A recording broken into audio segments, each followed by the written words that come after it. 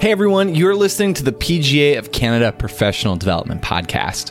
My name is Cordy Walker, and I am your host for today's conversation with Todd Halpin. He's a golf instructor based out of Calgary, and we're talking about a lot of practical stuff here that we're all dealing with. It's what do we post on social media? How do we build stronger relationships with students? How do we get more referrals and reviews? And really the stuff that kind of gets left behind too often. So this is a good conversation to tune in and kind of come up with the strategy for yourself of what am I going to do? What can I take away and what can I implement? This is awesome. We're going to kick it right off with Todd talking about what kind of students he's working with and what kind of locations he's at. My client profile in Calgary is definitely ranging depending on the season. I would say on average for a year-round client base, I probably have about a 33% split between three of these kind of organized groups. So one of them would be higher level juniors and college players, make up about, like I said, 33% of my client base. Then there is the kind of 30 to 50-year-old golf fanatic, usually male, but a couple girls that would fall into that category as well. And then the other third is, the mix of everything else, the group classes, the seminars, the couples, private lessons, the email that you get saying, you need one lesson for you to fix me forever. And I'm hoping to meet you today, like just the walk-up clientele. And so that breakdown is part of what made me create programs as well. That's kind of the golf demographic split that I have in the city. And so I have programs catered to those. So the first two that I mentioned, the higher level amateur player, whether junior or, whatever level, and then the, golf fanatic male, typically, I have a coaching program for that. So I use Edufy as one of the main selling features for maintaining relationships with those clients that, pay a monthly rate. And, I'm basically their coach. And it's really cool because it gives me the freedom to be able to fully, I guess not control, but certainly guide everything they do in that certain month. And so the value comes not from the time that they're paying me for or, the range balls at the golf course. It's for the structure.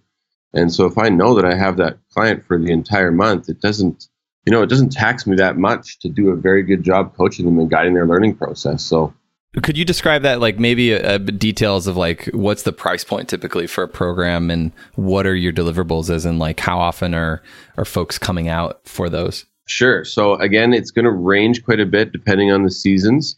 I would say that, for Bang On price points, it's $300 a month for up to 2 hours of in-person coaching, which can be split up throughout the entire month. And, a big part of why specifically that's worked for me is because in this colder climate, even though our range is outdoors, it's, there's probably 3 months where it's really only like nice out between maybe noon and 4. So, in that 4-hour window, just doing stacked 1-hour private lessons, I wasn't able to see enough people. And so I needed to change the format so that I did basically a 15-minute lesson every 3-4 days with everyone in this program. And, and using Edufy, sometimes that lesson, can take a minute. So maybe there's a topic going on right now in the Masters that, let's say 80% of my coaching clients, I'd want to ask them that in person or want to say like, hey, what did you think about this? I can post that on Edufy and select into the groups and segments that I want for which clients receive that information. And I provided value to 25 clients or something like that in 30 seconds. So from a marketing perspective, that communication is excellent because these people that are in the coaching program, they're seeing a lot of value and they're being reminded every day that, if anyone talks about golf in your office today, you should probably consider mentioning my name. So it's kind of a way to just get that client always on top of helping you with referrals. Absolutely. Absolutely. One other thing to add a little context to kind of your instruction is your location. What kind of place are you located at? Specifically the facility or the region? Yep. The facility. Yeah, sure. So we have a south-facing double-decker driving range with overhead heaters. It's definitely located very central in Calgary, basically on the corner of two major thoroughfares. And, it makes it quite convenient for a lot of people to visit either on their way to work or their way home from work, kind of a lunchtime thing. So that really helps us be viable all winter long. And then in the summer, we do have a private short game practice facility, private driving range, all for the academy, and 9-hole par 3, which is pretty effective for generating some foot traffic and getting beginners through the door. It's only a 9-hole par 3, so definitely no barriers to entry there. And we had a putting course that was quite popular until we got the big flood of 2013 and basically destroyed it. Sounds like you're at a great spot then for these programs you want to run. Let's talk about how do you go about filling these now that you have them set up and you kind of have your demographics, you have your structure. How do you go about, making sure that all these programs are filled?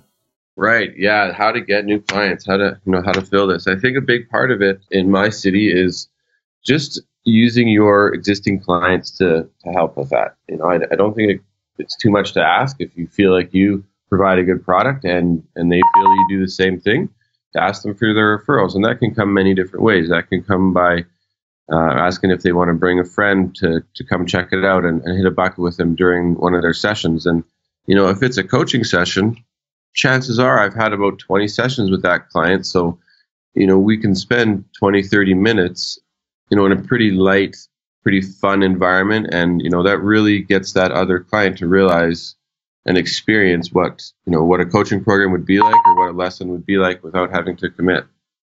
To fill all the programs that I'm creating for each market, I would first go to my existing client base. And so, that can be your typical MailChimp type newsletter communication tool, spending a few minutes on Facebook or social media of whatever channel, kind of posting obviously the dates and times and, what a client can expect. And, I think with social, with how far Instagram especially has come along with their stories and just their ability to edit photos and put information together quite quickly in a very aesthetic way, like, it's pretty easy. Even like 3 or 4 years ago, we were having to like open Microsoft Word and drop in this and cut and paste here to make a little flyer. And now you can bang out a flyer on your iPad in 5 minutes. It looks great.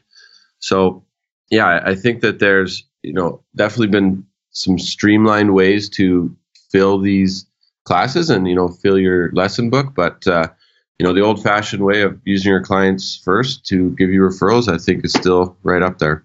Do you use any kind of incentive or what do you do to really get and improve those, the number of referrals that you're getting? That's a very good question. I think in a personal place right now, I don't know if I can handle any more students. So I think maybe I need to raise my prices a little bit. I mean, I think that, in order to expand like that, there needs to be certain, logistical things at your facility that, would allow that and cater to that. And I know that is a barrier for a lot of pros at golf courses in Alberta and in places that I've played before where, they don't necessarily have the means to be able to expand all that much, whether it's staff or whatnot. So I know a lot of instructors over the years have had to approach the owners of the golf course or the board or, the powers that be at their golf facility with, almost like a smaller business plan saying like, here's how I want to expand. Here's the commissions you can get, but here's what I need. I'm going to need, all the things maintained at the range. I'm going to need all of this, I need the putting green from, 7 till 9 every weeknight for these classes. Like there's going to have to be a give and take with the facility. And sometimes I think that can be a challenge for guys looking to really grow their business. But there's quite a few stories where the golf course supports a heck of a lot. And we see that, we see that success at a lot of academies. So we kind of touched on referrals there. When you're asking for those, could you give an example of like an email that you might send, like what the messaging might look like or what you might say to a person or what's going on social media just to like encourage that? Just maybe some example of what you might say.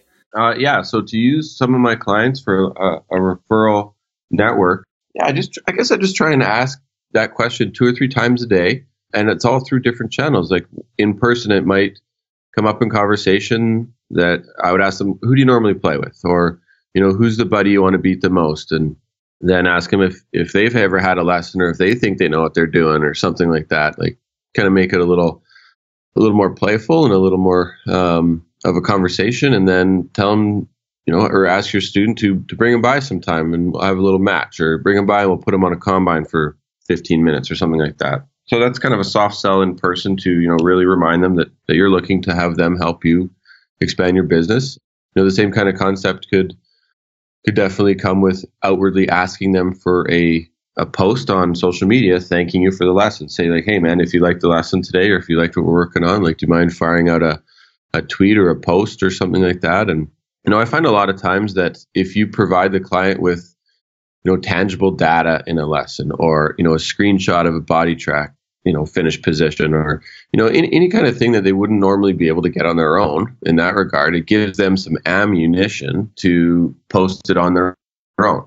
Swing videos are a nice one. Like, any client that has an Instagram account or something like that, like, they may have one swing video of their golf swing on there. Well, let's hope that came from your phone and is tagged with your business, right? So there's definitely some ways that in-person referral just translates into digital quite easily. And I find that giving your students the ammunition to do that on their own makes it a really soft sell for them. They don't feel the pressure. But yeah, you can also outwardly ask for reviews. I think last week I asked for 20 Google reviews directly. I just cut and paste the text and texted it to like 20 people. It took me 30 seconds on my computer.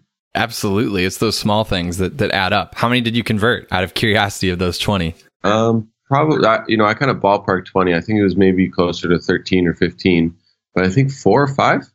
Awesome. That's great. I mean, that's 4 or 5 reviews that you wouldn't have had otherwise. Yeah.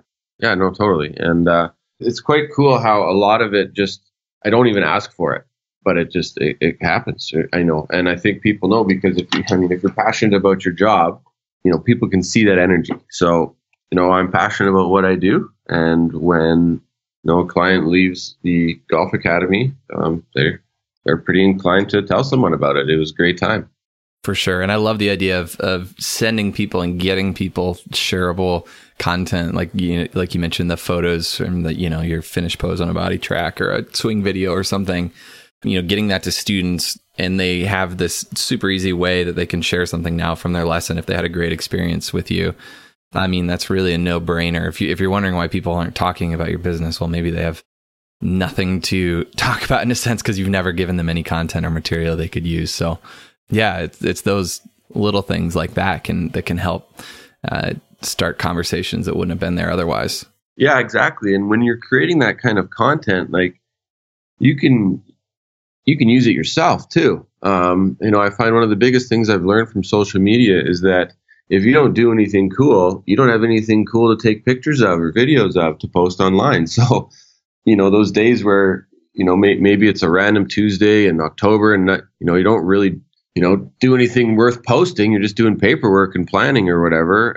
You got nothing to post. So when you're creating these, marketing products for yourself, you can give some to your students, like whatever your objective is, for your own marketing plan or for, a referral basis. It takes some practice.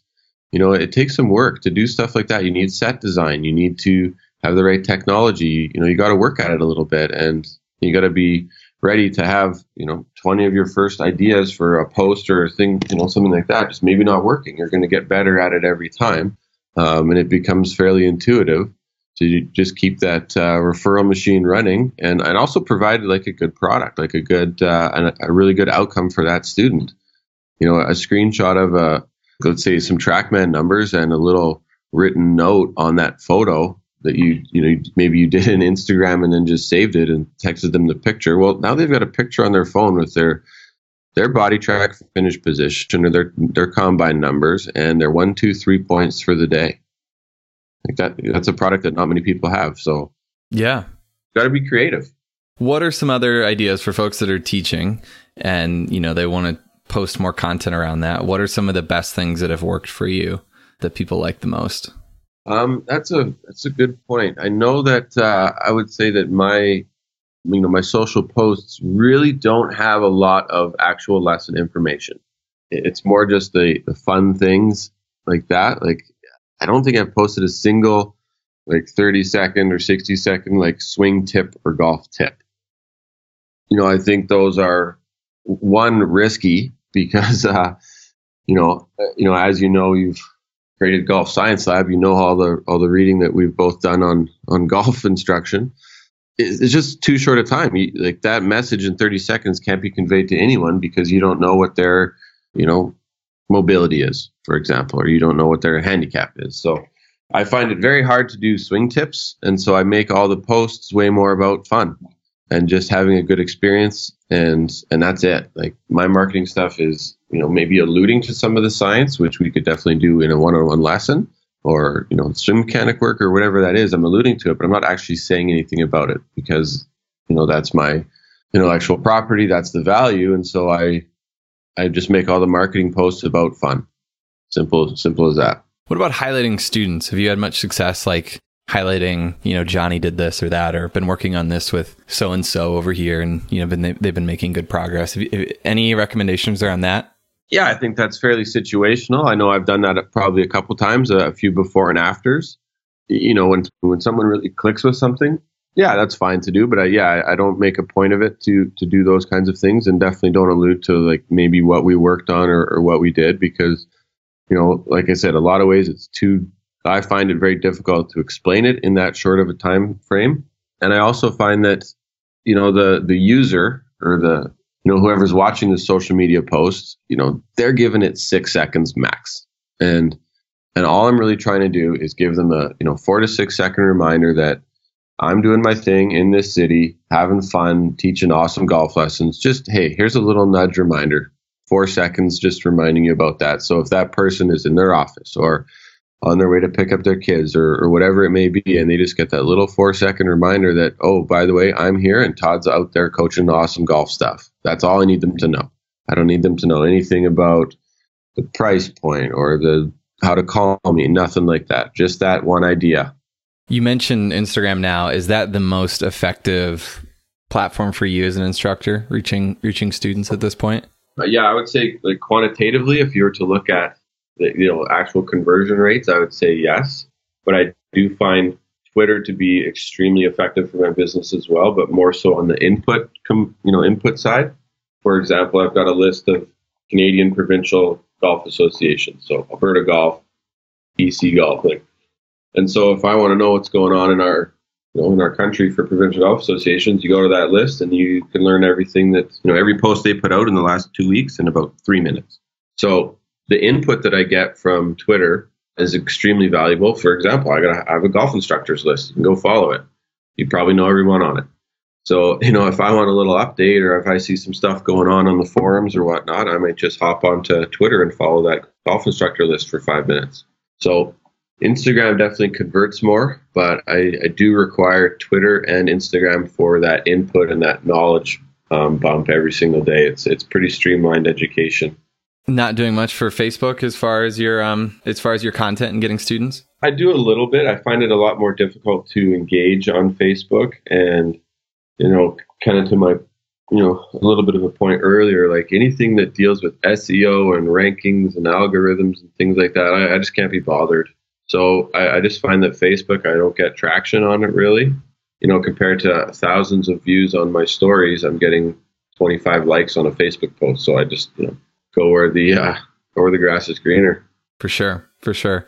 What are you planning on? So season's coming up, or we're coming out of the off season, headed into the busy time of year. What are your current plans? Like, how much do you plan on posting? What do you plan on posting? Do you have any goals around that? Just curious, kind of your strategy for the season. Sure. So as far as a scheduled plan of what I'm going to post, I don't have anything in that regard at all. I want my streams to basically be live and relevant. And so I just make sure to spend maybe 15 minutes a day, 3 5-minute windows, just attending to social. So if, let's just say the 3 sections a day, so like morning, afternoon, evening kind of thing. If I'm not doing anything fun or anything worth posting that morning, I'll just read, the last USGA press release. So done. Same thing in the afternoon. So, I think that kind of concept for me anyway has helped it to be very authentic. And, I think that authenticity on social is something that I value quite a bit in my business. But yeah, so I guess that's kind of my plan really. It's not so much like a marketing plan. It's just dedicate 15 minutes a day at least to attending to it. So those tasks within that window can be very different. Brilliant. And I'm sure the one other thing that people are wondering about is, how do you get people to follow you, and how do you build that following? If someone's listening and they haven't really gotten into this, but you've piqued their interest, what's the place to start? Yeah, really, really good question there. That is a tough one. I may not be the best to ask. I had kind of an advantage. My Instagram and Twitter accounts started when Brian and I started Swinky Golf in 2009. So, when we were building the Golfer's Toolbox and, building them by hand and selling them on the Canadian Tour and, building it into a company, which, as I'm sure you've seen, the Golfer's Toolbox is everywhere. We spent a lot of time, a lot of long nights, a lot of work actually manually following golf courses. So I would go to California PGA section, and just start going down the list and following golf pros and saying hello and engaging and just trying to build our brand. So I got a big head start that way. But I mean, it took a lot of work. So, I think now if I was to, kind of start from scratch or start with a smaller following, I think that, the main thing for me, I would focus on Instagram and Twitter. I would probably just not even bother with Facebook. And maybe I could be wrong there. I'm sure some regions, some clienteles might use Facebook a lot more effectively than I do. But ultimately, for that, it would just come down to engagement. So conversing with relevant sources on Twitter, for example, like if the PGA of Alberta put out a post, engage with it. You want to be able to find the people who are going to be your clients, seeing you engaging with the people that they already trust or that they already engage with in your region. So, yeah, I would say engagement's the key, as opposed to paying for followers or just kind of mindlessly doing it and just like clicking follow 100 times. I think that, for every follow button you press, have some sort of rule of thumb where if you follow 2, you engage with 1. It's a judgment call for you, and you'd have to do a little bit of trial and error, I guess, to see what was more successful when it comes to those ratios. But yeah, I'd say engagement would be the main point there. Awesome. I think that's great advice for folks that want to get started with this. If people have any questions or want to check out what you are up to, what's the best spots for folks to do that? Well, I would say definitely Instagram, Twitter, or probably the website, probably my website. Perfect. And what is your username on Instagram for folks to go follow you on? Sure. So Instagram is Golf Pro YYC. YYC is our airport code here, and for whatever reason, our city's just absorbed that YYC NOMER, or whatever it's called, YYC concept in so many of the businesses. We just put like West Side Hairdressers, YYC. So Golf Pro YYC on Twitter, Instagram, and golfproYYC.com. Perfect. I hope that people check that out and that they take the time to start putting into practice some of what we talked about today. Really appreciate you taking the time. Thanks, Todd. Yeah, no problem. Thank you so much for listening to the episode today. Thank you for Todd for taking the time to record this and share what you're doing. Really appreciate that. If you enjoyed this episode, make sure to keep listening, as we have a bunch of podcast episodes on here with great marketing and business advice just like this. Thanks so much, and we'll see you soon.